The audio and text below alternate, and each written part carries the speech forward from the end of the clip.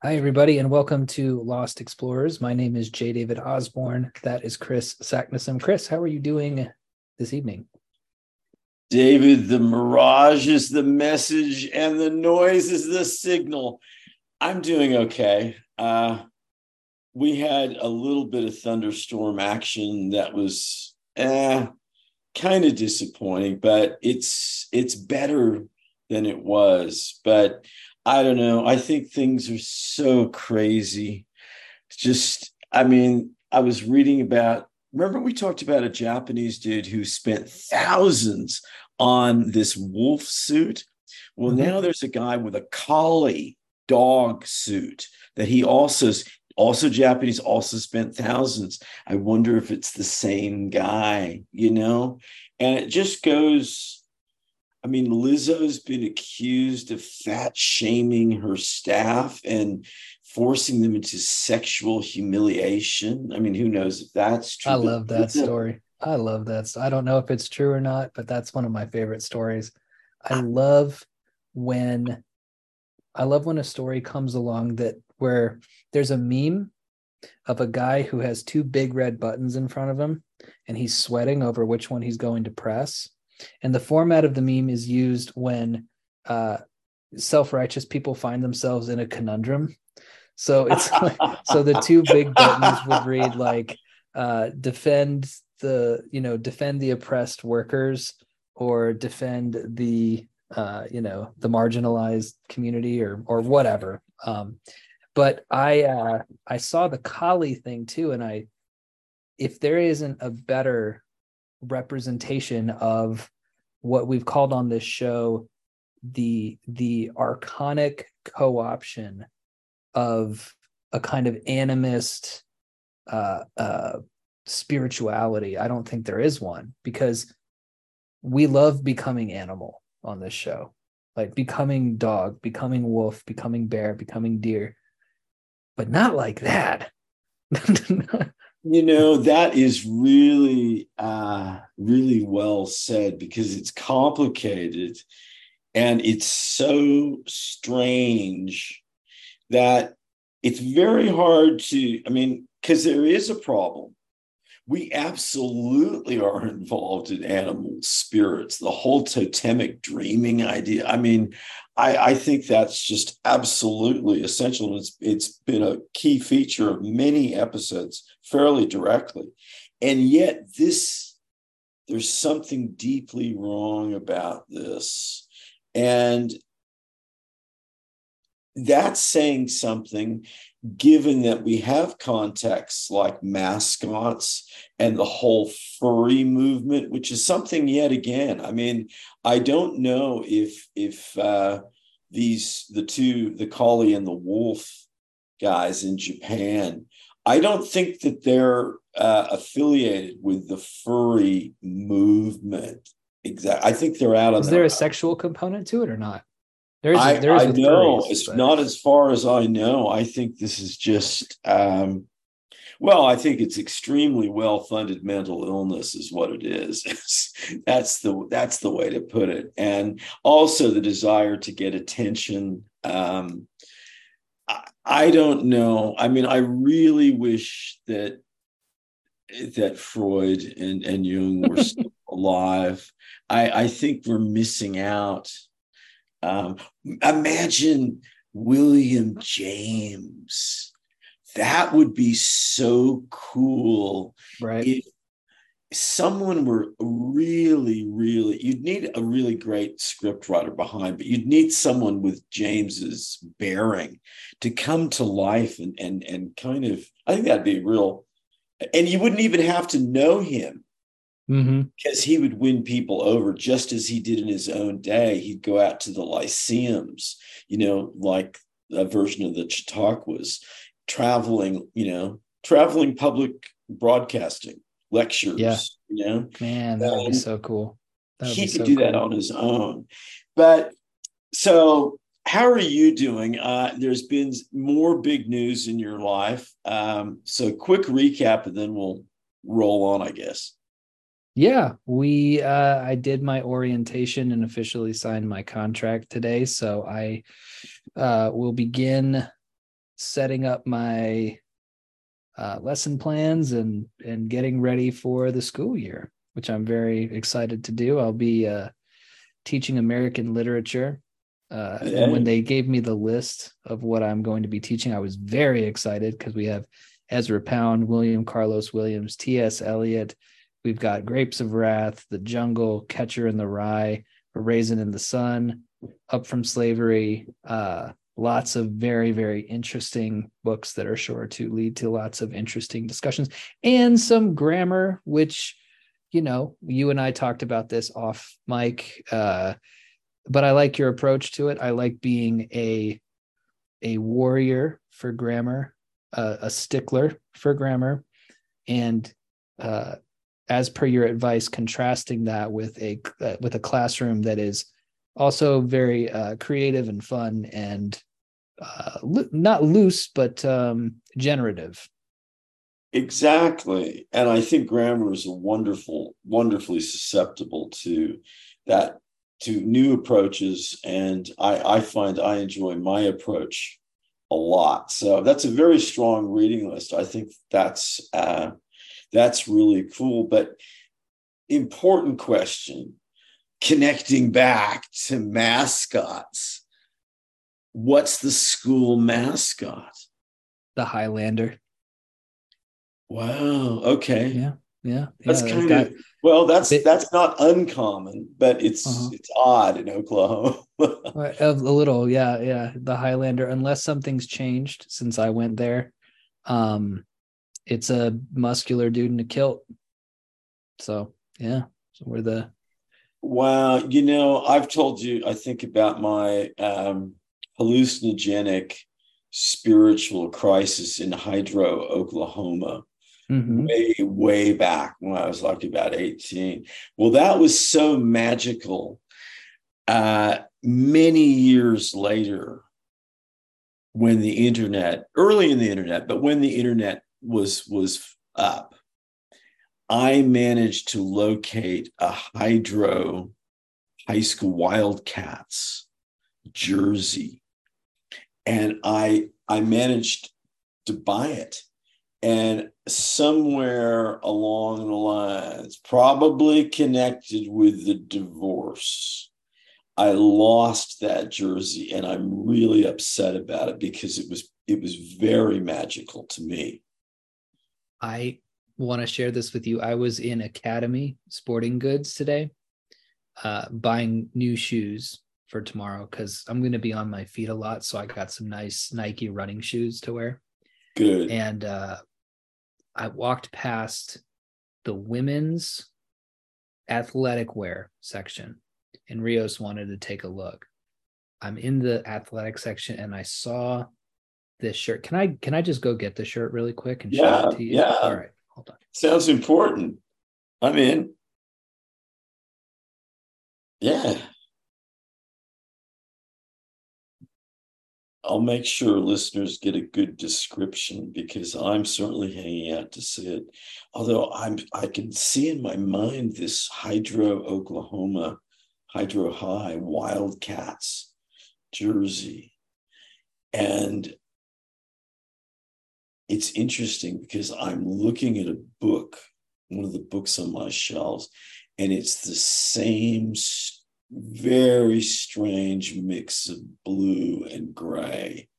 It's a color you don't see very often, and you rarely see it associated with sports teams, although offset by red, which it was, I believe.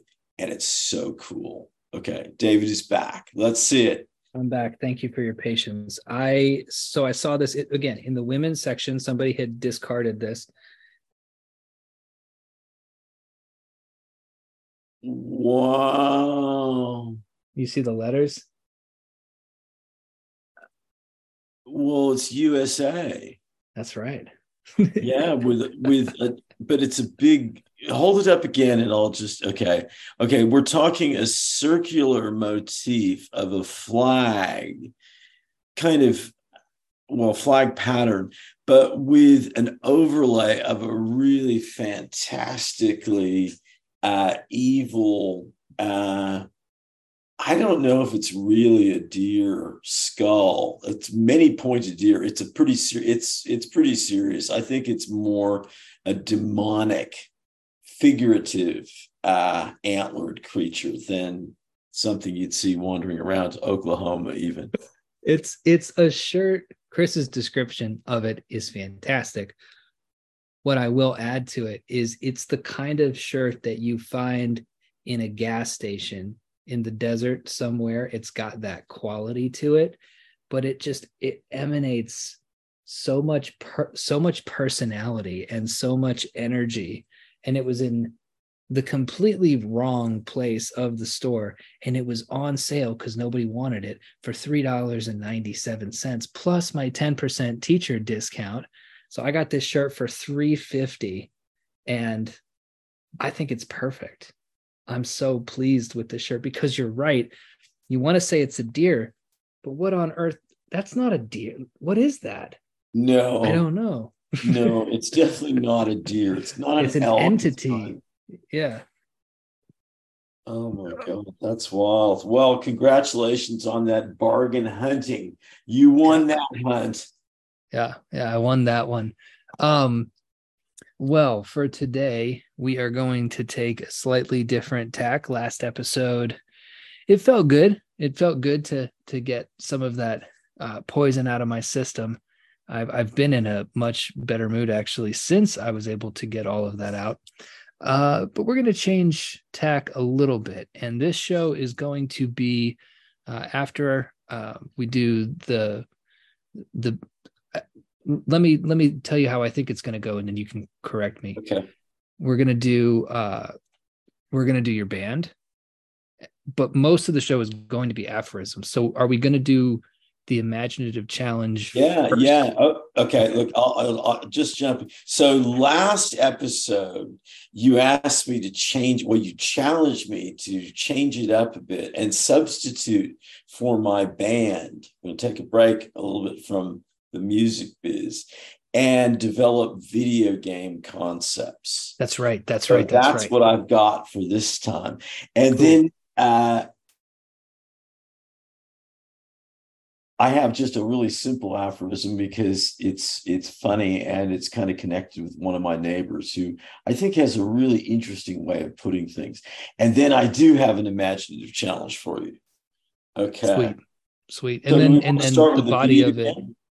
Yeah, we'll start with the video game, and for the listeners, so the body of it is going to be a much more free-form discussion with you giving more aphorisms and then us kind of talking about a sort of an easier conversation than last week. I think it's going to be fun. I mean, I thought of it. These are 5 different phrases, questions, stories to pitch at you, because I really my first thought with all of them is, I wonder what David would think of this or how he would respond to it. Cool. You know? And I think there's room for any amount of discussion, from something very short and sharp to something meandering and,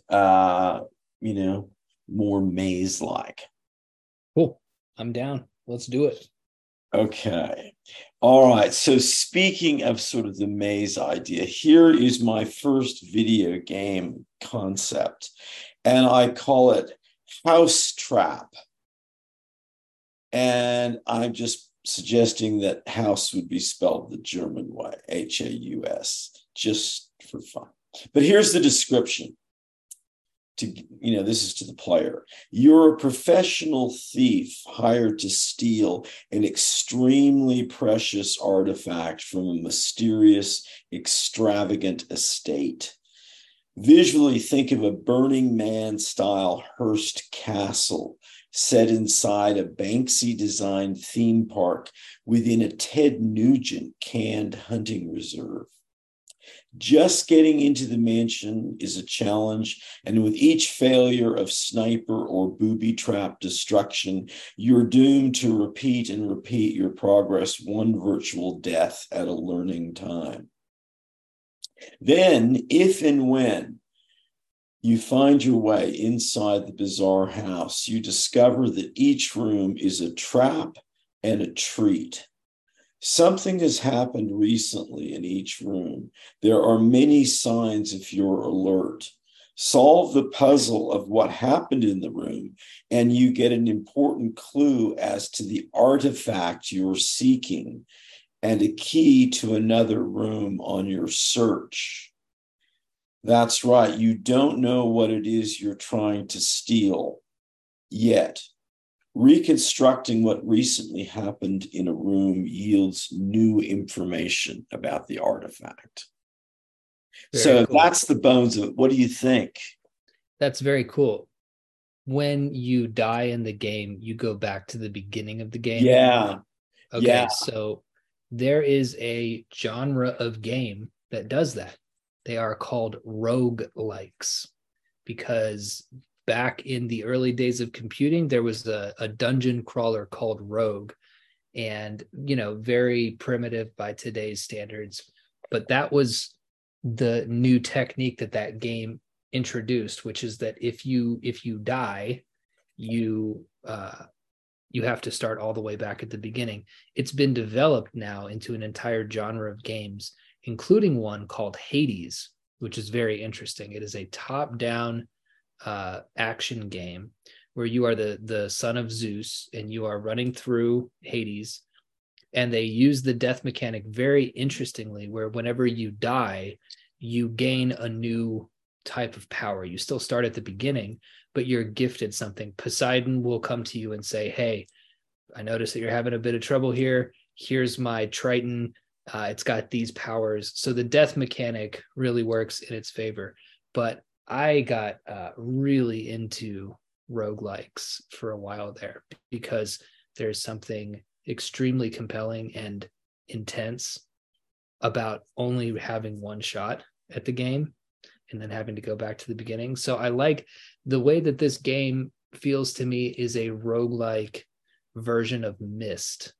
Yes, Myst was on my mind. A real oldie. I mean, I think that was, but nonetheless, I think it from a storytelling point of view, and also kind of just the general art direction context works for me, as it did for a lot of people. But I think the storytelling mystery aspect of that is kind of just classical and ancient, Yes.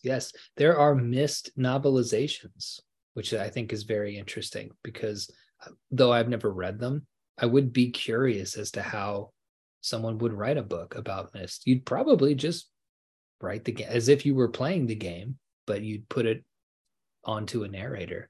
But no, I think that's a great first go at it. Housetrap.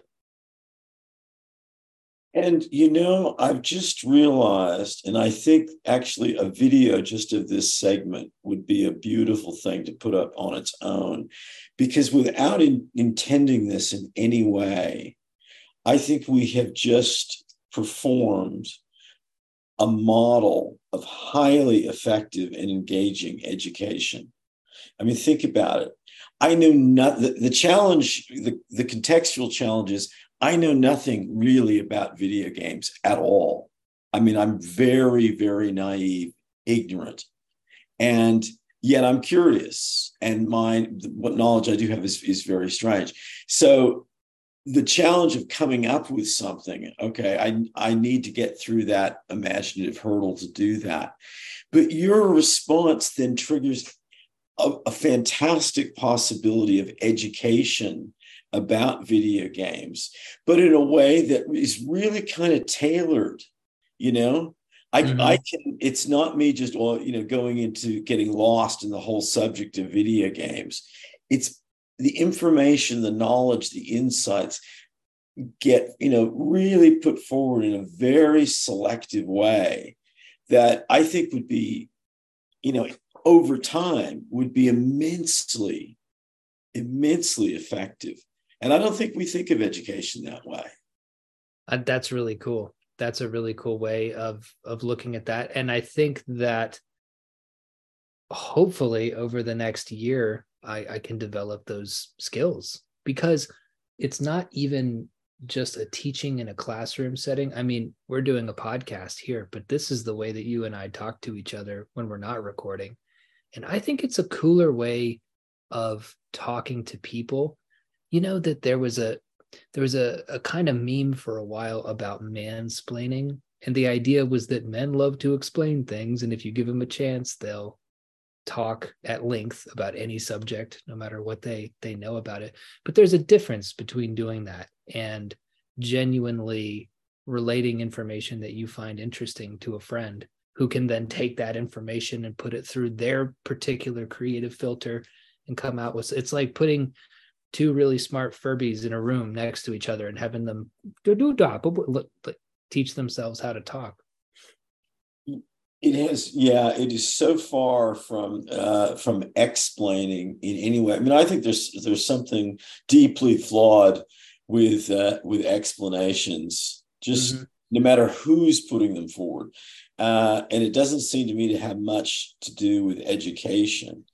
But I think that what you were doing has everything to do with education, and maybe an example of the single most effective technique I could possibly imagine. There are some, things that you need to make it happen. Yes, but it was very, very coolly done. And I like the fact that conversational speech is the informing grammar. That's what gives it shape. And if you trust that, it's like trusting your ear musically. That's about the right amount of so-called content, as if the content could be separated from the music. But no, that was such a counter to the very deformed idea of explanation. I like that a lot. I like that distinguishing characteristic. What is your aphorism for us today? Okay, well, this comes from my neighbor, and there are a couple of them who you're just not sure about, how many bricks shy of a load are they? It's hard to know. Desert people are, strange, but without any irony or hint at his tonal feeling of saying this, he said, "There's no business like not having any work."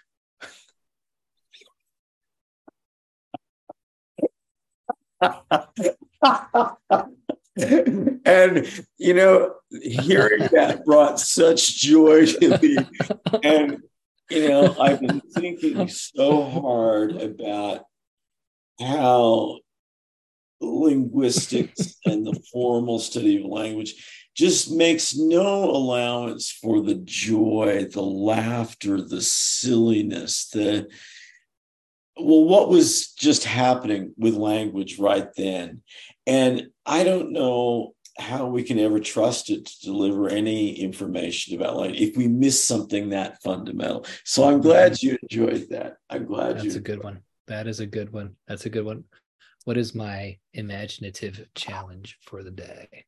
Okay. Well, it boils down to the development of a television series. And you're only going to be provided with the title. But I will give you a little bit of background and say this is mainstream television with a significant budget that is trying to really do some difficult things, of reach back into America's TV past for a certain kind of familiarity and optimism, even if the generation who grew up on that is passing or already dead. Secondly, it's really got to cross audience demographics. This can't be a super narrow demographic because the mainstream expectations are big. And finally, it has to strike a balance in a culture war sense between traditionalism and wokism.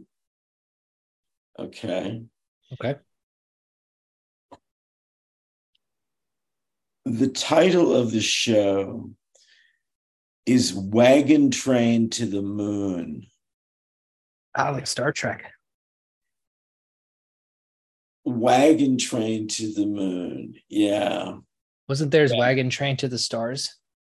Was there a wagon train to the stars? I think that was the original title of Star Trek before they changed it to Star Trek. Was Wagon Really? Train to the Well, Stars. look, I could well and truly believe that.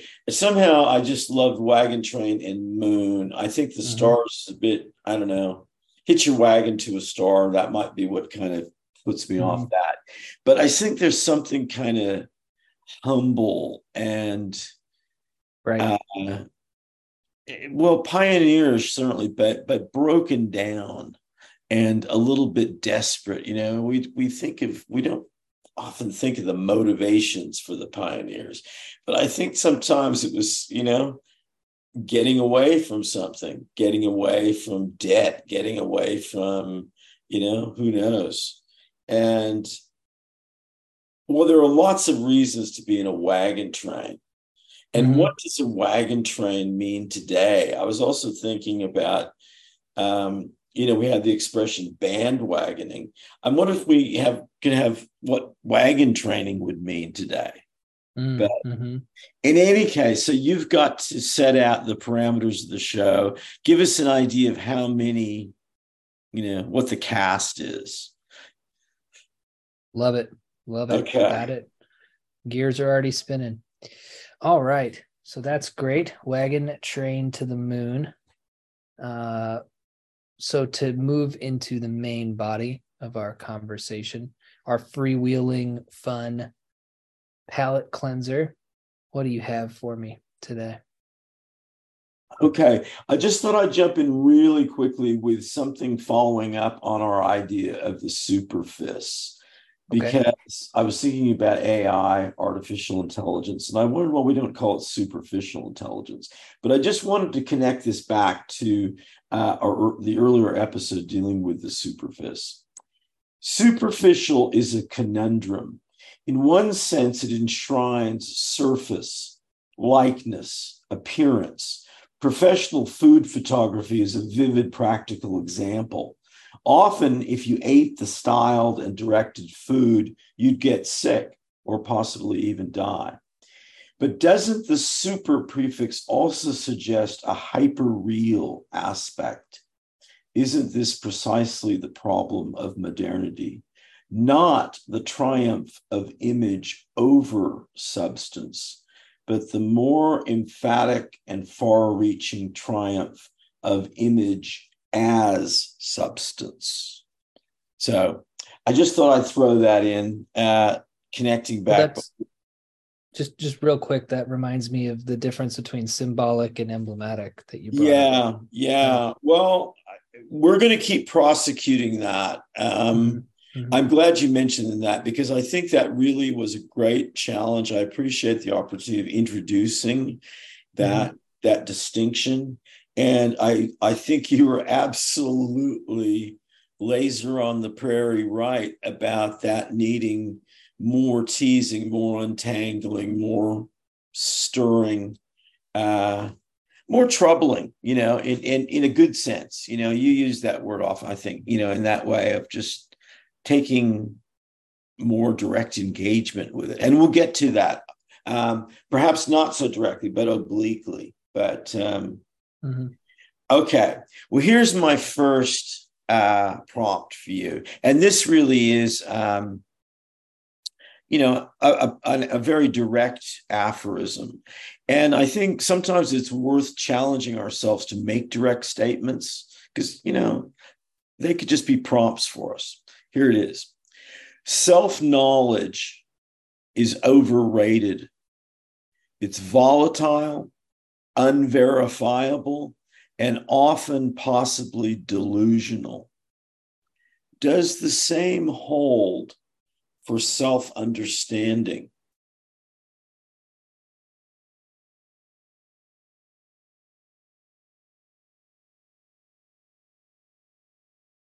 I would point out, first of all, understanding, having that ing and that influx gerund quality of understanding. I think that the problem with knowledge, as you stated, is that it's appeals to solidity, open it up to all of the criticisms that you mentioned. Mm-hmm. I think that when you come to an understanding with a person, it doesn't necessarily mean that you agree with them or that you're even happy with the understanding. It seems to me to be more compromise oriented. We came to an understanding. He's not going to do that anymore. I'm going to adjust my behavior as well. We're going to meet somewhere in the middle where neither of us is happy, but we can get along okay. And I think when you're thinking in terms of the self, all the best gurus that I like, at least people like Alan Watts, really do challenge you to move away from self-knowledge into a sense of self-understanding. Self-exploration would be closer, I think, to what someone like Terence or Alan would say. I call them by their first names because they're my friends. Yeah, I like that. I think they'd appreciate that too. Yeah. and so I think that it really depends on the individual who's using these terms and what they mean by these terms. But my personal understanding of them is that it seems to me to be, I know enough to play ball. I understand enough to play ball. And I'm trying so hard to not use the word understanding over and over again, because they always say that, like don't use the word when you're trying to explain the word.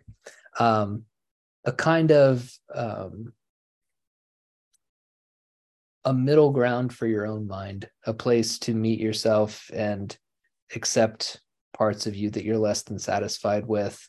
And along with, and this is very important for today, I think, acceptance without necessarily condoning or feeling like that's an okay place to stop, right? That we're going to work on it, but I accept where you are now.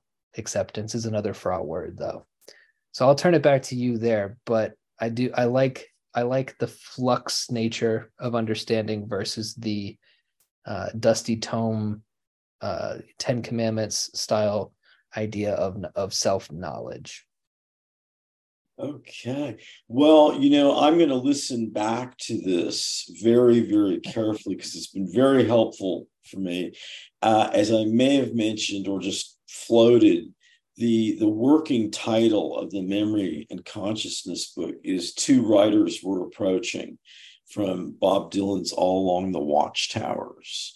And I think that what you've just responded to really just melds in there beautifully. So I will listen back very carefully. I'm curious in what way.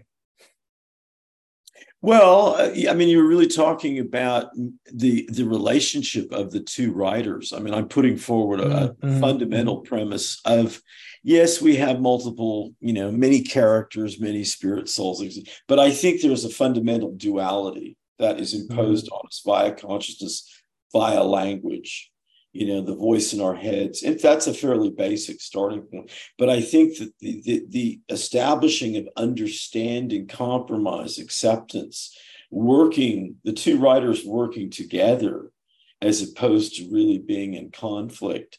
I mean, that is the basis of mental health and I think inspired living. Very cool. Very cool. Thanks for that. Okay, here's the second one. Whenever someone says, I didn't see that coming, I ask them, what did you or do you see coming? Where is it coming from?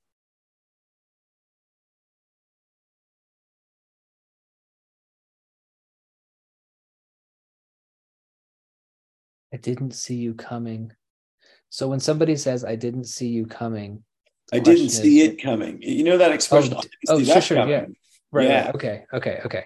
So when somebody says, I didn't see it coming, the question is then where did it come from? Well, I'll read it again. Whenever someone says, I didn't see that coming, I ask them, what did you or do you see coming? where is it coming from? Oh, okay. Got it. Very good. Very good. What do you see coming? Man, this is why your questions are so great, because this is like the thinking about thinking episode we had 4 or 5 weeks ago. If you think about where things are coming from on a quantum level, you could get really spooky with it and say that they're coming from inside your own head, right? But if if you're talking about, where my mind goes immediately to a kind of quantum magnetism. So I will stick with my initial response. They are, in a sense, coming from inside of your own head. In some sense, I think that you're generating the things that come your way. And when you say, I didn't see that coming, I would challenge that. I would question whether you are willfully ignoring something that you might have brought on yourself. Wow. See, this is fantastic, because that's well, I didn't see that coming. Yeah. I mean, to me, one thing which this does is it shows that in apparently very disposable, forgettable, common, ordinary expressions, idiomatic phrases, or just, they're not even really on the level of idiom, and they're not really on the level of cliche. Exactly. There are a lot of phrases that fall into this sort of category. I'd suggest they all contain hidden metaphysics, really profound assumptions about the nature of the universe and how life works. And if you pointed them out to people, they'd go, whoa. Well, some people would just not know what you were talking about at all. But some people would go, whoa, because I didn't see that coming. Well, of course you didn't see it coming. I mean, what does that really mean? Can you see the future? Are you making those sorts of claims? The notion that something is coming from something else. I mean, so the future is approaching us. That's a weird point of view right there. But frightening. That's very frightening. That's like a train bearing down on you. And I think that is the best way I could possibly describe the anxiety related to symptoms of obsessive compulsive disorder, is feeling like there's something's coming, and that you are tasked with putting a name to it so that you can adequately prepare for the thing that's coming. Oh, well, if I don't do this or that ritual, there's there's a looming Cthulhu coming out of the sea. We've all seen those great paintings of the tentacled beast, right? Like there's something.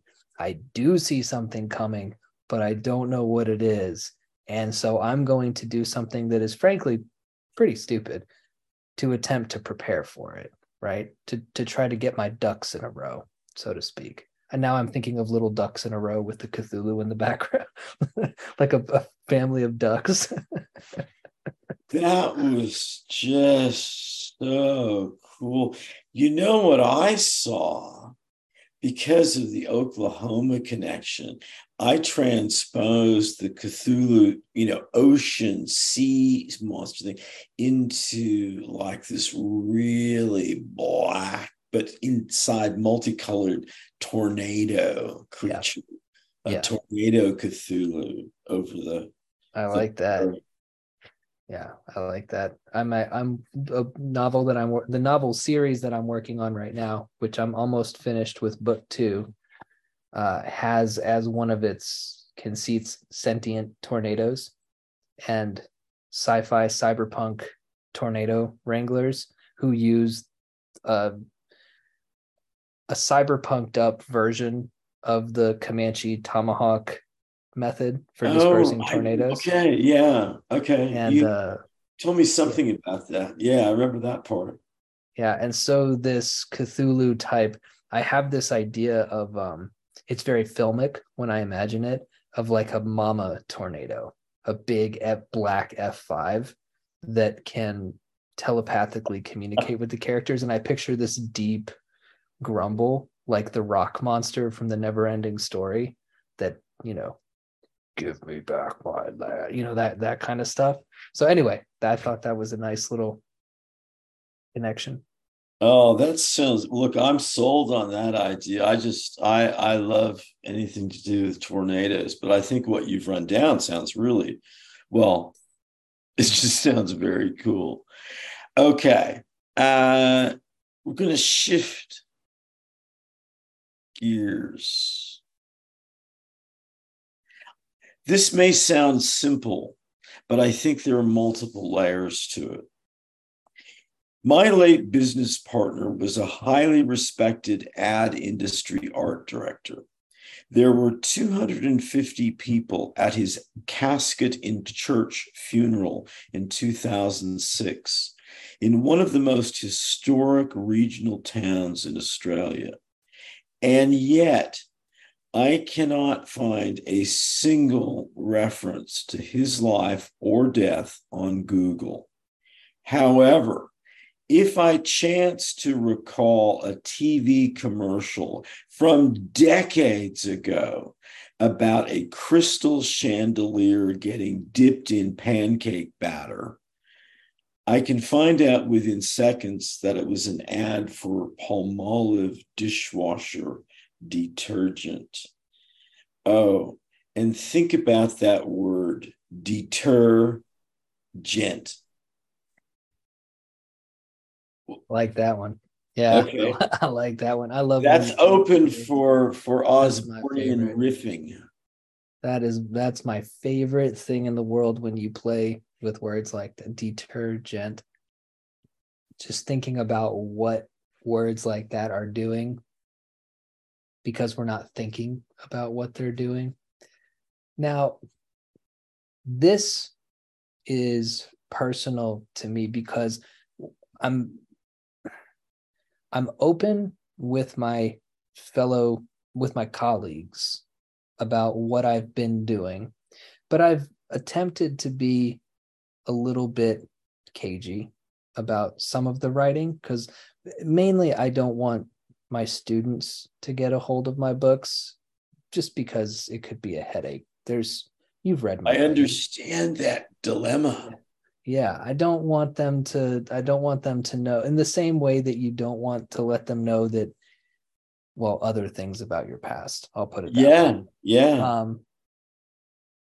So I let it slip because this woman I was talking, this awesome, hilarious Black girl, she I was mentioning to her that I've worked with books for a long time, during COVID, I was a book editor. And she casually as could be, she says, "How many books have you written?" And without thinking, I said 7. And they said, 7? Well, what are they? And I said, well, and I'm backtracking because I've completely just dropped the ball on this. And she's a chatty Cathy. So by the time I go into the room, everybody surrounding me now knows that he's written books and he writes crime fiction. And I'm thinking, I'm like, oh my God, like I don't. But anyway, during that conversation, which again, I'm fine with the adults knowing that, but I have to be more careful when I'm talking to kids.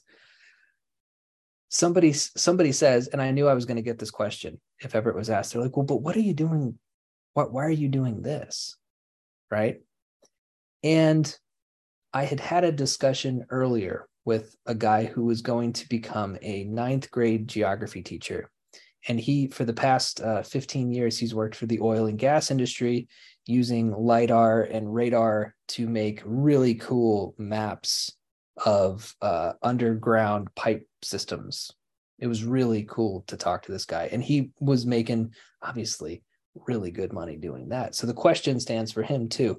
Why are you doing this? Right? Why are you doing? And he said, and it's the simplest way that I can think of it too, is that because we want to, because it's an interesting adventure, And if I would go so far, I would say because it's doing a functional good, especially if you do it well. You and I have talked a lot about teaching and how that old cliche about teaching people not what to think, but how to think. It's really important in 2023 that good people are going into the teaching industry. And I had a lot of good people in my group because that's what I think is missing. And that's, I think, what's responsible for a lot of the mess that we're in right now. So how does this relate to your question? When you have somebody who, think about those two, the dichotomy between those two things, right? An author who's well known, who is reviewed. We're living in a fantasy world, so let's say he's even paid well, right? Versus an English teacher in a small school in Oklahoma, right? Which one of those two are you going to find on Google? So from the outside, you would like your mentor, your friend. To me, there's something kind of cool that he escaped the clutches of Google, although there would, of course, be value in having some kind of record of that person there. What I think is really interesting and is a bit more of a downer note is the idea that you can remember the detergent. Well, Google can remember for you. Yes. The detergent. But I think if we look at it from an oblique angle, it's not negative because the answer is right there in the question, right? Somebody who is very impactful and very important to you escaped the Google trap, whereas the detergent commercial is part and parcel of the Google trap, right? It's there and it's prominent because it doesn't really matter, not the other way around. Oh, that was just a beautiful performance of a technique that we have been talking about for quite some time and will continue to. I've got it features into one of the tools, but that was just a beautiful performance of inversion. And that of seeing, rather than being overlooked by the internet, say, to have escaped, that was just a lovely repositioning. And I mean, even if that's not the position one wants to stick with, Dave has just shown that it's helpful that you get another perspective. And it literally is like if you take a little, hand-sized globe, you turn it around, you see a different side. And that's what it means. And that's how practical and fundamental it can be. That was really good. We're going to change it up with a little bit of kind of storytelling speculation, but I don't want to distract you from Wagon Train on the Moon. So this is a more tactical question. Oh, I've got Wagon Train on the Moon, by the way. It came out really quick, so we're good. Okay. Well, this is it has a science fiction element. What if the mentally ill amongst the homeless today were psychologically damaged time travelers from some tragic future attempt to escape catastrophe? When did they think they were going? I like that question.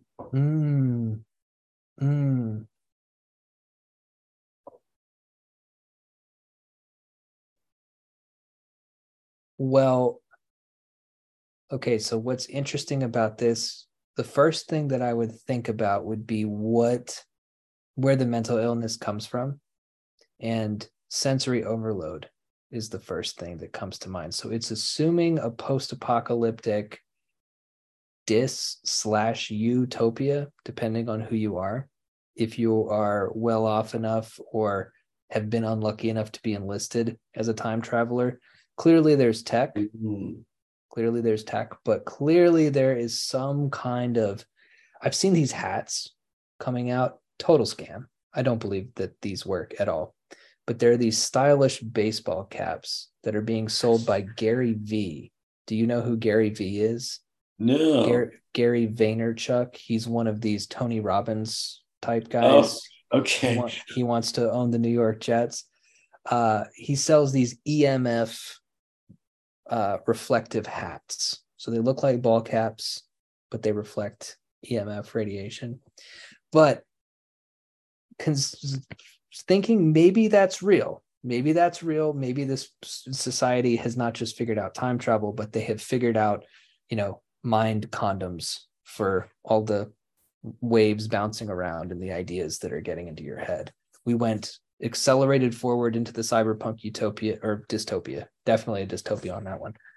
And now we've come out the other end. So if they were to go back, and I love this idea of time travel being an inexact science, but when you're working with large scales of time, if you're off by a micrometer on your calculations and you end up 20 years on either side of something, you can go completely insane. So they're aiming for well, it would have to be before the invention of cybernetics. So late 19th, early 20th century, still bustling, still overcrowded, still noisy, but without I suppose anywhere up to the late 70s would be okay.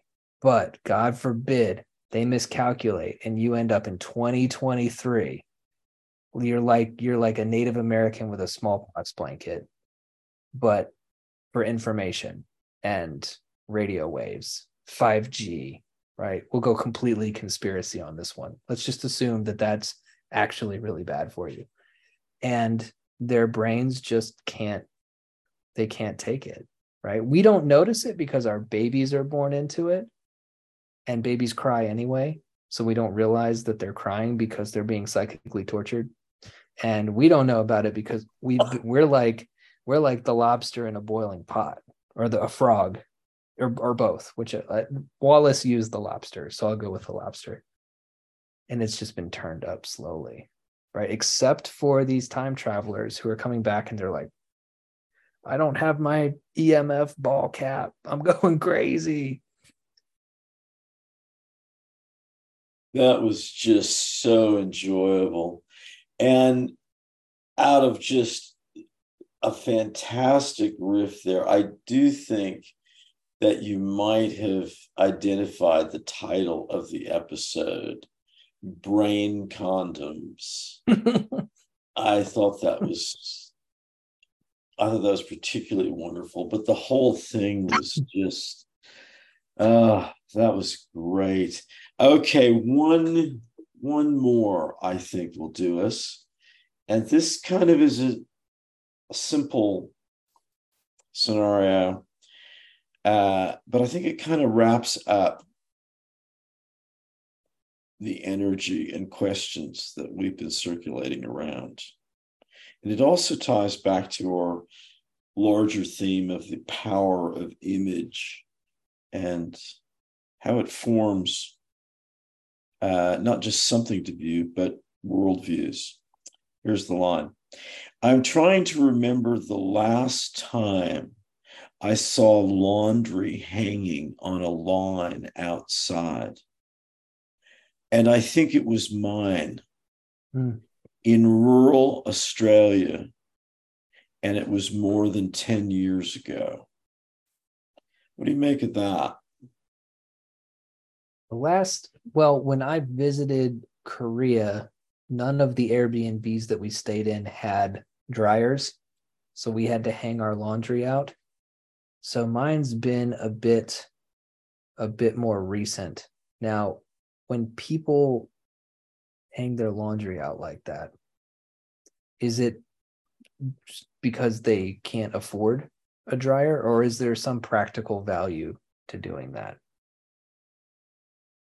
Well, I was thinking, actually, you made me think that certainly the time in Africa, I kind of overlooked that. That was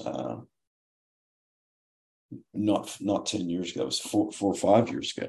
But no, I think there is something more. I think that it depends entirely where in the world you are. I think that I was sort of imagining it in a kind of a small town, rural, Mm-hmm. just passing by the highway kind of level that I think is a very common scene in American movies up to a point, and then it vanishes, and it just hasn't been seen since. But I think you see laundry out, all over Asia, for instance, and in very urban settings, because people just don't have the wherewithal, the alternative to dryers, Right. So it's Right. purely economic, but with implications of space. But I think that, well, the Australians, New Zealanders, and I think the Canadians too, to some extent, I think they had a kind of generational, uh, not frugality in a way. It was kind of a celebration of being able to do things for yourself. Right. And I would add to that, the first thing that comes to my mind when I'm thinking about this is the act of planning, of Mm, not having things instantly. So not having people who don't have money need to plan, or you're in a lot of trouble. You have to put your pants out at a certain time, right. because if your pants are all wet and you have to go to work in 30 minutes, you don't have a dryer with a high heat cycle that you can toss those things in and cross your fingers that they end up dried. So frugality, sure. Also, yeah, a sense of well, I feel like a sense of routine. I feel like when you see laundry out, there's it feels like settling. It feels like it's a sign of life that people are there for quite some time. And I'm thinking of old movies, like you said, they used to have the line, even when it would take place in New York City, there'd be lines between On the roofs, yeah, the townhouses, right? and yeah. and a classic bit is a character falling and clutching onto those lifelines all the way down, and some woman with curlers in her hair, another sign of planning, right? Mhm. Because there's no flat irons or anything like that, would shake her fist at them. But it does definitely, to me, feel like um, a certain level of trust is necessary for that too, to put your clothes out and to just hope that somebody coming by doesn't take them. Which, that's a very subtle minded insight into this, because there was a time when that would have been really understood by everyone, and it was an issue. And it's in fact a trope of many 1930s depression era set movies, whether they were really filmed then or not, where hobos are stealing clothes from the laundry line, or there's a chase through. There's a lot to do with laundry lines, and what is the expression "dirty laundry"? Mm. I mean, that was one of the most naked expressions of what's really going on in a household. You know, have so and so moved in together? Well, look at the laundry line. Mm-hmm. Mm-hmm. And so there's a richness of storytelling capability and possibility there. But I think there's really some anthropology that is just seems very healthy, and like something that should be brought back, because I think there's also a kind of sense of order. It's like a well-mowed lawn, because you're Mm-hmm. the lawn mowing dad. But those signs of social order uh, are so important. And I can't think of anything more important today, when we're so conflicted and polarized and really at each other's throats about the nature of society, that we aren't more on the lookout for what social order in fact does look like, you know? To me, I think of I think of block parties and barbecues. I think that's the best way. Where I'm at now, in my in-laws' house, one thing that my father-in-law told me was that this is a really good neighborhood because everybody's always watching. They're watching to make sure that nothing criminal happens. To the point that they go to people who move into the neighborhood, they go door to door and tell them that they do this. It's the neighborhood watch sign is more of a, scarecrow than it is a real neighborhood watch thing. Usually these people are serious about their neighborhood watch. And that's fine. That's good. That's a piece of it, I would say, for sure, like protecting the community. But Dave Chappelle had this great movie 10 or 15 years ago that was directed by Michel Gondry, the guy who did Eternal Sunshine of the Spotless Mind. Yeah. And it was a documentary. It was called Block Party. And Dave essentially spent, I don't know, $1 million on a huge block party in, I want to say he's from Washington? DC, isn't he? DC? Yeah, DC. Yeah. It was a DC block party. He had all these great, like Mos Def was it was a concert, block party, food, that kind of thing. I think people are starting to get that just a little bit. And I'll tell you why.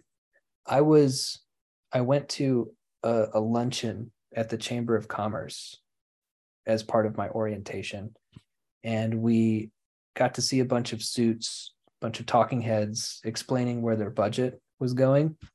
And some of the budget was going towards fences around schools that they made sure to assure the audience did not look like prison fences, but were fences nonetheless. And also bullpens for people to go into when they go into. So they go in, they're being monitored. It's safety issues, right? But they were also really proud of how much of their budget went towards creating maker spaces for kids, which maker spaces are places where kids can get acquainted with robotics and technology and different creative, artistic things. And so when I see parts of that, it's kind of throwing parties and meeting people and sort of understanding where everybody is in your local community in terms of their stories and their business. And we're so fixated on things that just don't matter. And I think that the village gossip is rightfully scorned in our entertainment, the busybody, but maybe a little bit of being a busybody is good. I mean, you seem to know the people who you live around and you know a little bit of their business. I'm not saying there's anything wrong with that. I'm saying that's good. That's kind of the way it should be. That's a social order to me. But I've talked long enough. I'm gonna stop there. No, that was fascinating. I think that it's always good to be reminded about how complex the social level truly is. And I think that's helpful for me because I tend to value the interior psychological world and then the cosmological, if you know, or certainly the including the non-human. The social level seems to be so much the focus of our presentism, and it's related to our notion of presentism because they go hand in hand. But you really made a very strong case for what distinguishes genuine community from virtual community. And the fact that I think the word community, because it's very important to Lost Explorers, it's something we put a high value on, and I think you made a beautiful case for what community means in a neighborhood physical sense. The term is often used really misleadingly. And I think there's a real problem with it because, I mean, I don't want to, the X community is, we can have that for that formula in social media all the time, in the media. And for starters, it exaggerates the number of people. It makes it look like, well, no. It also makes it look like there's like they go to meetings together and it's really like they're all friends, they're hanging out, they're living together. No, it's not like that at all. It's completely rhetorically deformed and misleading. And so it's really important to break away from that and see that for what it's not, because you put forward a very positive and dimensional description of what it really means without exaggerating it in any way. I mean, there wasn't some sort, I don't think there was like any denial of the problems there. And this goes back, I think that one of the issues then of our time is that although the focus seems to be on the social level, it isn't truly. The social level is more complex. It's now, there's a virtual aspect to it. That's where the focus is on. The technologically mediated social village. Totally. And the technologically mediated social village is based theoretically around people who all agree with each other and people who all practice kindness and togetherness, which is really code for these people say the correct things at all times.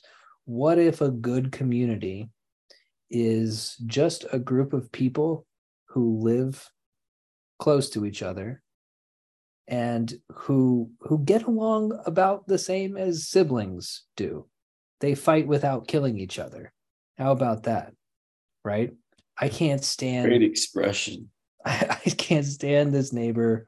They play mariachi music at 11 p.m. on weeknights. I might go insane if they don't stop. There's this great show. It's called This Fool. It's a comedy that's based in Los Angeles, and it's reformed cholos who work at it's called Hugs Not Thugs. It's a rehabilitation center for thugs. That sounds wonderful. Yeah, and there's this great episode of it where there's this old Mexican man who gets a fighting rooster, and the rooster is keeping the whole neighborhood up at night, and it brings Black and Mexican people together. There's a lot of really good racial commentary in the episode, which you can do on television as long as white people aren't involved. So there's really frank discussions of race in the episode, but it ultimately brings people, they're all united against this rooster, right? And when they finally convince this old man who's very machismo, he's going to put the rooster down himself. The main character, who has claimed not to care about this conflict for the whole episode, breaks down in tears, grabs the rooster and says, "Please, this rooster is all I have." And so everybody says, "Okay, fine." So people put in earplugs, and throughout the course of the episode, you learn so much about these characters. In 22 minutes, it's really masterfully done. That, to me, that episode represents what a community is, where everybody commiserates about how much they hate that rooster. But he's our neighbor. What are we going to do about it? Right? Yeah. This is part of living in, now most people I know probably would have killed the rooster, but that to me, without any sort of boring appeals to sentimentality, really showed you what a community looks like.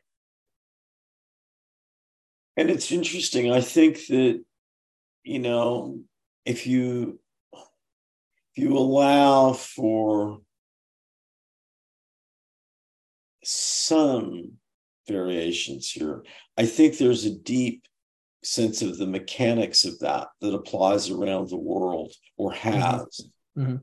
I think that is a very good description of what a community is at core, and even maybe a community that was on the move, not settled, pre-settlement, in that sense of interpersonal dynamics and harmonics that somehow get worked out in a way, and fighting without killing each other, that's a pretty good goal. But on the other hand, when you think about the sibling thing, And I know you're with me on this. I've told stories about my stepbrother. I mean, we just wailed on each other. And there was all the intention in the world in doing harm. I think there would have been, there was tremendous regret and just feeling terrible when something really, did get. But on the other hand, ha ha ha ha, it was. So it takes a really finely calibrated community sense of where to draw the line. Totally. And I think that is a way of just imagine like a group of people drawing together, creating some organic, dynamic system of shapes. We've lost the ability to do that.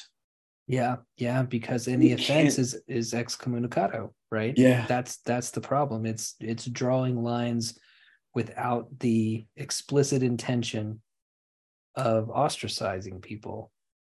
I mean, it's not that this is new to 2023. It's in human nature to do that, but the balance of it has certainly skewed, I think, towards the, if you commit an offense, you're out.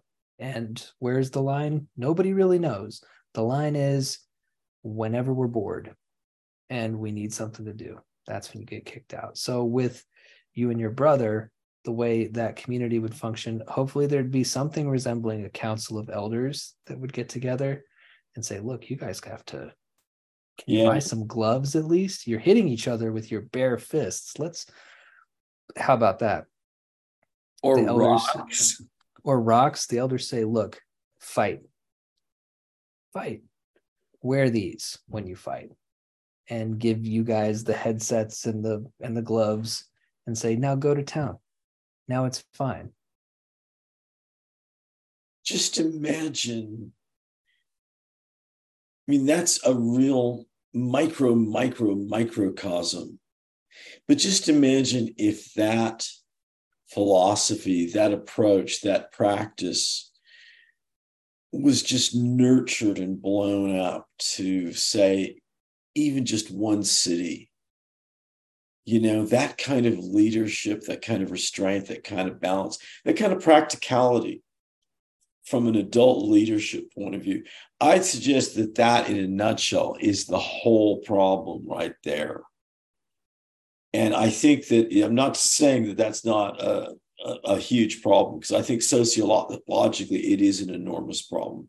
The person who is the one person and the emblem person in your scenario who's saying, look, put the gloves on, that elder figure, whatever, that is the emblem of social reason and leadership. And because it takes the emblematic personality to do that. It just can't be an assigned position, an elected position, a job. That's not what this is about. No, it's got to come at a different level. A little bit of an offshoot, but you just had me thinking with your riff about how there aren't enough people like that. I'm picturing an entire job that's devoted to monitoring online communities and basically going to people and saying, hey, look, we've noticed that you've talked shit 5 times this week. You know the rules. When you hit 5, you have to fight. So who is it? Like, you've been going after this guy. You've been in his comment section telling him that he sucks and fuck him and all this kind of stuff. It's like, you guys have to fight now. So go get it out of your system or something. And just putting some kind of skin in the game in terms of how much you're allowed to say on the internet, just in general. Think about it, maybe this is a better idea, right? If it's a diffuse community and you can't fight the person, then there's like a representative fighter who comes out to your house and is like, you've talked shit 5 times. So now, and I'm talking like a real, like he's not going to kill you. He's not going to kill you, but he's kind of an MMA dude, right? And so it's like, I'm here, I'm a representative from the community, and the person could say anything they wanted. They could say, but I mean, like, but this guy was in the representative could say, oh, we're monitoring the person who you're speaking about. He's at 3. He's got 2 more, and then we'll be paying him a visit too. But do you want to do this in the backyard, the front yard? We can't do it in the house, but where are we going to do this thing? God, that idea went from, the starting point of our example of kind of the reasonable elder in the community. Then it moved into the internet sort of tech world and became this really creepy surveillance, Right. The central scrutinizer, Yeah. very weird. And then you manage to flip it around from this really kind of insidious paranoia thing to what really sounds like a completely wonderfully wacky reality TV show where it's a rumble in the neighborhood, Dude, wouldn't that be a great reality show? It would be like you find shit talkers online and you go to them under the pretense that you're shooting a documentary about internet trolls, right? And you're like, and you're interviewing them and stuff like that. And you find someone who they've, harassed online, but you make sure you make it so that the person who they've harassed is actually 6'4", 250, cut, ready to go. And you're like, all right, so now we've kind of like To Catch a Predator in its own way. It's like, well, we have Jason here now.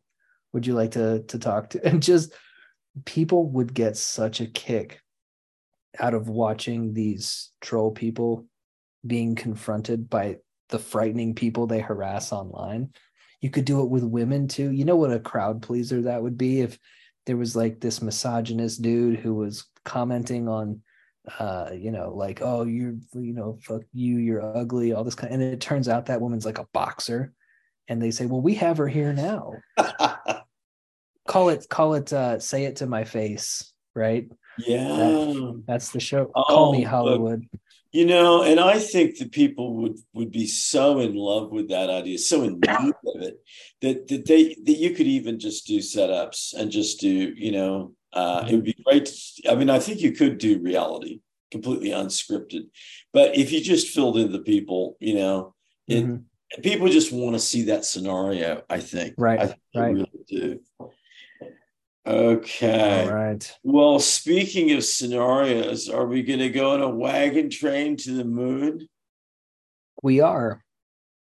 All right. So the concept for wagon train to the moon is that the moon has run off and put the Earth's gravitational orbit in danger, right? Because the moon plays a very fundamental role. So the Earth is in danger, and I'd have to work out the physics of this, but in this conception, it's getting closer and closer to the sun, right? It's getting hotter and hotter and hotter. So they have to hunt down the moon. The moon is taken off because in this scenario, the moon is actually an alien monitoring device that's been placed around the Earth. I love it. So to your challenge, to make it appealing to mass, the NBC audience, right? I really feel like the major themes of this are idealism and desperation, and the play between those two things, and how those two particular themes bring certain types of people together. So the captain of this ship that's hunting down the moon is completely gung-ho. He speaks in platitudes. He represents everything about America. He is Black, he is gay, and he is completely empty. And so when we see him in his private moments, he is just sort of staring out the window, and he's wondering if all of the nonsense that he's been spouting really means anything at all, right? Is it really important to save the moon for America. Another character that we have is an Asian woman. She's a pole vaulter, and she's also had several failed restaurants. And so what she's representing is somebody who's looking for some kind of purpose, and nothing that she does has worked out for her up to this point, but she's convinced that saving the moon is the way to do it.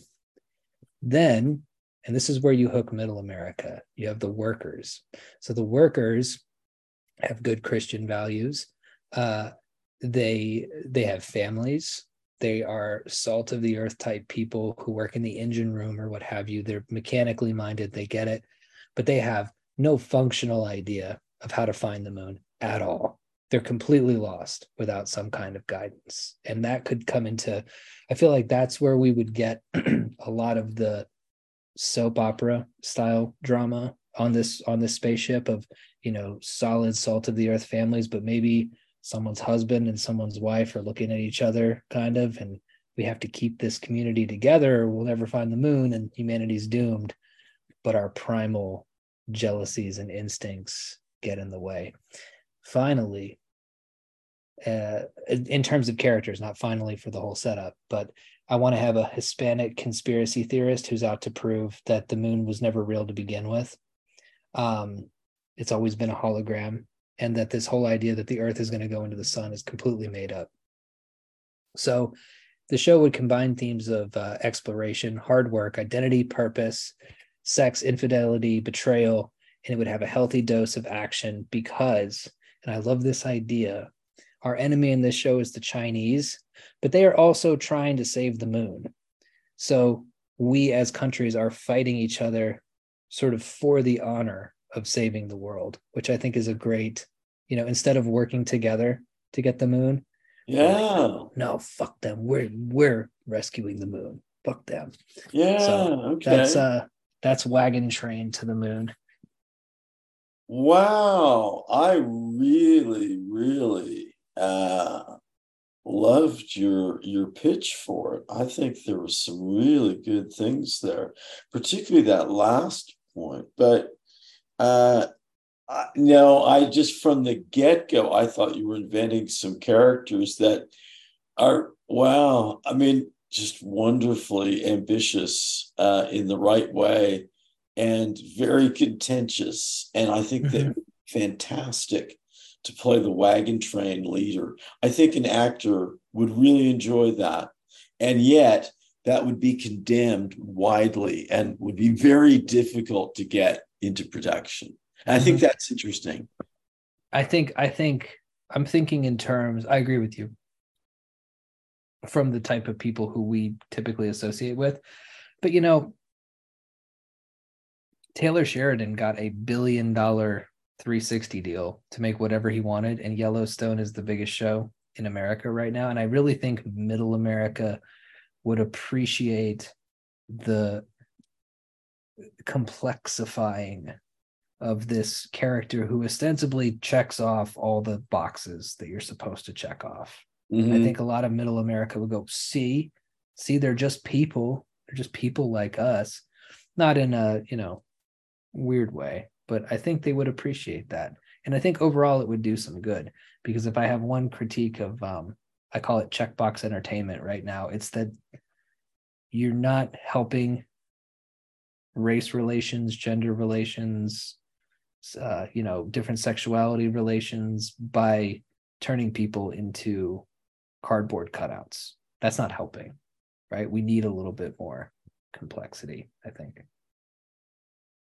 Well, indeed we do. And I think that's a really interesting kind of arrow in the dark about discussion topics coming up, because it ties back into a question that's going to be very important to you as you start teaching, and I start teaching too at the end of the month, about the nature of education, about the nature of instilling ideas.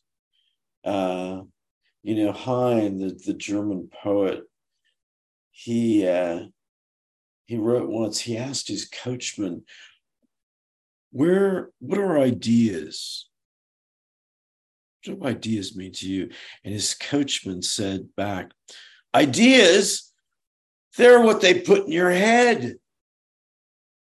And I think a lot of people do sort of, think about ideas in that way. But the nature of education, but also I've been thinking a lot about the exposure to images, the exposure to advertising.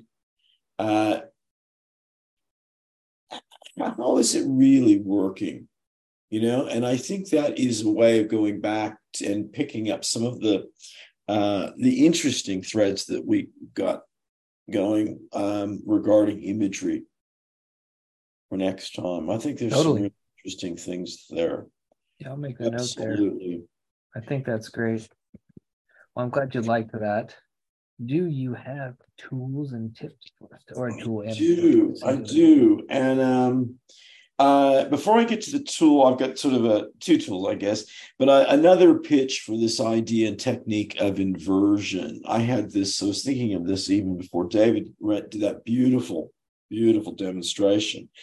But think about inversion in this case in terms of definitions and better understanding of words and concepts. To some extent, in terms of synonym, antonym sort of therapy. But consider the word anxiety. Now, when I do that in a workshop, the inversion of that, when I ask people, what's the inversion of anxiety? Oftentimes confidence gets mentioned. Mm-hmm. Okay. Then I ask them to think about that. I say, is it, first of all, confidence or is it inattention? Isn't it the case that if you're not anxious about something, you might not be thinking about it at all? And I think that's a good example of where inversion helps us gain a little bit more understanding. There are situations where where the inversion of anxiety is confidence, but that's not the overarching rubric that is the most helpful. Oftentimes, it's being able to not think about something. It's the freedom of ignorance and not having to pay attention, not being alert to it. Okay, but here's the real tool. And I don't know if this expression has come up on the show before, but I thought of it again. Wedding tackle. It has. I just think that's a wonderful expression, wonderful colloquial expression. And it made me think that we kind of touched on this earlier, having fun with language. The unnecessary fun aspects of language is the key problem for linguistics. And I would suggest psychology. We just don't have a good paradigm of why. You immediately, the explanations always presume an acceptance of the terms, It's like, no, well, wait a minute. So we can feel happy. Well, no, that's what we said. It was fun. Why do we need that? Why is it so? And why these means of it being fun? Why have certain things survived down the years? So my suggestion is make an effort to have a little bit more fun with language this week. Say some things that are, I was watching an old Twilight Zone the other night and I heard this line. That's harder to do than pouring boiling butter in a wildcat's ear. I mean, okay. Yeah. I think that's one of the reasons why I have so much fun talking to you, because you do have fun with language. And I don't know why so many people consider language to simply be a means of expressing, like it's really not much better than ugh and like it's grunting, basically. It's fancy grunting. And it is. Yeah. It is. Yeah. It's very disturbing. And when I do my workshops, it's certainly when I've started classes with not allowing anyone to speak, that they have to act out everything. It's very confrontational for certain people. And it's often the people who are really struggling with any degree of articulation. And that's a beautiful fit with the notions of articulation because, articulation in terms of language has a very clear meaning. But think about it, an articulated skeleton, very physical, very, it's beautifully physical and structural, and I think articulate is a great word. Great word. Okay, here's my tip. This has a little bit more. I had a dream, and this isn't the dream I'm going to mention, but the tip comes from the dream. Very realistic dream where I had entered a writing workshop with a distinguished, taller, bigger, I kind of got the feeling, relatively famous, but not, workshop leader, who was dressing down this woman who I'd gone to college with, but she had stayed young forever. Okay. And he was reading her piece, a paragraph, and criticizing it. And I took issue with 5 words that he was attacking. And I did that because I visually implanted one image from the dream. She was wearing a kind of old-fashioned beige silk long sleeve with sort of a frill at the cuff. But there were these 5 buttons, which didn't really have any purpose, going up the sleeve. And I printed on those. And I think for people who are trying to remember their dreams more effectively, this is my tip. That project often fails because of the hegemony of plot. People are trying to keep the sequence together and they lose sight of more fundamental things. Focus instead on one key image. This is the emblematic thinking. It'll help you stimulate memory of the dream and more solid recall. But it's also a great way to enrich this sense of distinction between emblem and symbol. Symbols represent one or a very limited number of conceptual psychological associations, whereby the experience of a symbol is determined by previous experience and usually a great deal of direct and indirect cultural training. By contrast, an emblem means itself. It has some kind of pure presence validity independent of association, with a remarkable capacity for stimulating associative ripples and interconnections, usually of a much more elusive, intricate, and harmonic kind than symbols do. I hope that is the beginning of a little bit more help in fleshing out the difference between emblem and symbol. It's not going to stop there. It really needs to be looked at from many, many different angles. It's a complex hologram, but that's a start. But the tip boils down to try to not, and I think this is an interesting way of experiencing art generally. Try to clear your mind of the art, save for one emblematic interaction, one key image. Just see what happens.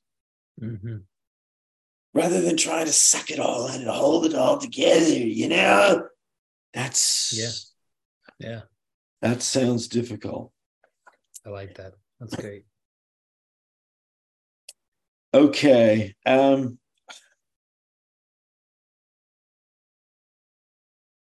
The first dream was just plain awkward. It found me back with a college friend who I shared a room with at one point. And this was later in some other part of the world, sort of like Budapest or something. But it was a terribly cliched repeat of a probably apocryphal moment between Ernest Hemingway and F. Scott Fitzgerald in a men's room. And I think Hemingway is responsible for the story of saying that Fitzgerald was in a panic about the size of his penis. And Hemingway told him it was okay. Okay, I don't know. I mean, that's a very famous story, and it's getting lost in American literature haze as so much of the mythology of America is just fading away. But in this dream, this was kind of what was happening. But it's Hemingway, whether it was Hemingway saying this to Fitzgerald or the other way around, the idea was that, no, look, you got nothing to worry. This is fine. You're just, what are you talking about? This is no. Well, that was not the situation when Pete showed me his. It was not. It was very disturbing. It was not okay. It was not okay. It was kind of unbelievable. And looked like it might have been achieved through some unfortunate self-surgery. I don't know. But it was not something I felt comfortable sort of seeing at all. So I took that dream, and then I had the dream about this kind of girlfriend from college and her buttons on her sleeve and that. And then I moved into an example of what I call alternative life dreams. I'm sure you've had them at some. This is a very, very select, yes, or defined genre of dreams where the takeout is you have channeled another person's life, or you truly have seen the extension of a possible future. But there's nothing usually surreal about them. There is a consistency that is really, really integrated and intense, and usually no clear sense of why. But in this other life, I was the publicist for a very major country music star, no longer young, but not, in the Willie Nelson sort of category, but a curious figure, not really based on anyone I can think of, eccentric and known to be so through Nashville, Hollywood, ever, diffident, very grumpy, but almost preternaturally honest, so that his whole aura either stood out against the backdrop of other people or seemed to slightly recede as if into another dimension. That was the only sort of surreal aspect of it, but it was very, very odd. The diffidence, the grumpiness, but also this just total honesty. And the honesty is what was making him sort of blink in and out of the dream. Yeah, that was the characteristic that was kind of otherworldly, so to speak, or completely not in keeping with normal people. Yeah. Interesting. Well, I'm going to have to think about that one, because if it's an alternate life dream, it really is interesting that the dream wanted to focus on that honesty. I'm going to sit with that for a second. Yeah, I don't have a clear take on it at all either. I mean, it's I think honesty is something we so often either blow up too big, certainly with other people, but also I think with honesty with ourselves, or we just kind of cruise around it, through it, take it totally for granted, and figure, well, we may not know. what other, if people it seems to be very related to what we're the transactional nature of relationships, rather than it being just a fundamental default mode of right, behavior. right. Okay, well, that's pretty clear then. In that case, yeah, that the way you put it makes a lot of sense to me in that respect. That would be what. That's a little depressing, but Well, yeah, I think it kind of is. I mean, it really, see, this is another reason why when I've talked about the memory and consciousness thinking for the book, embracing, to my surprise, ethics and morals. I really didn't set out to. I mean, I'm not focusing on that. But it's something I feel the need to address.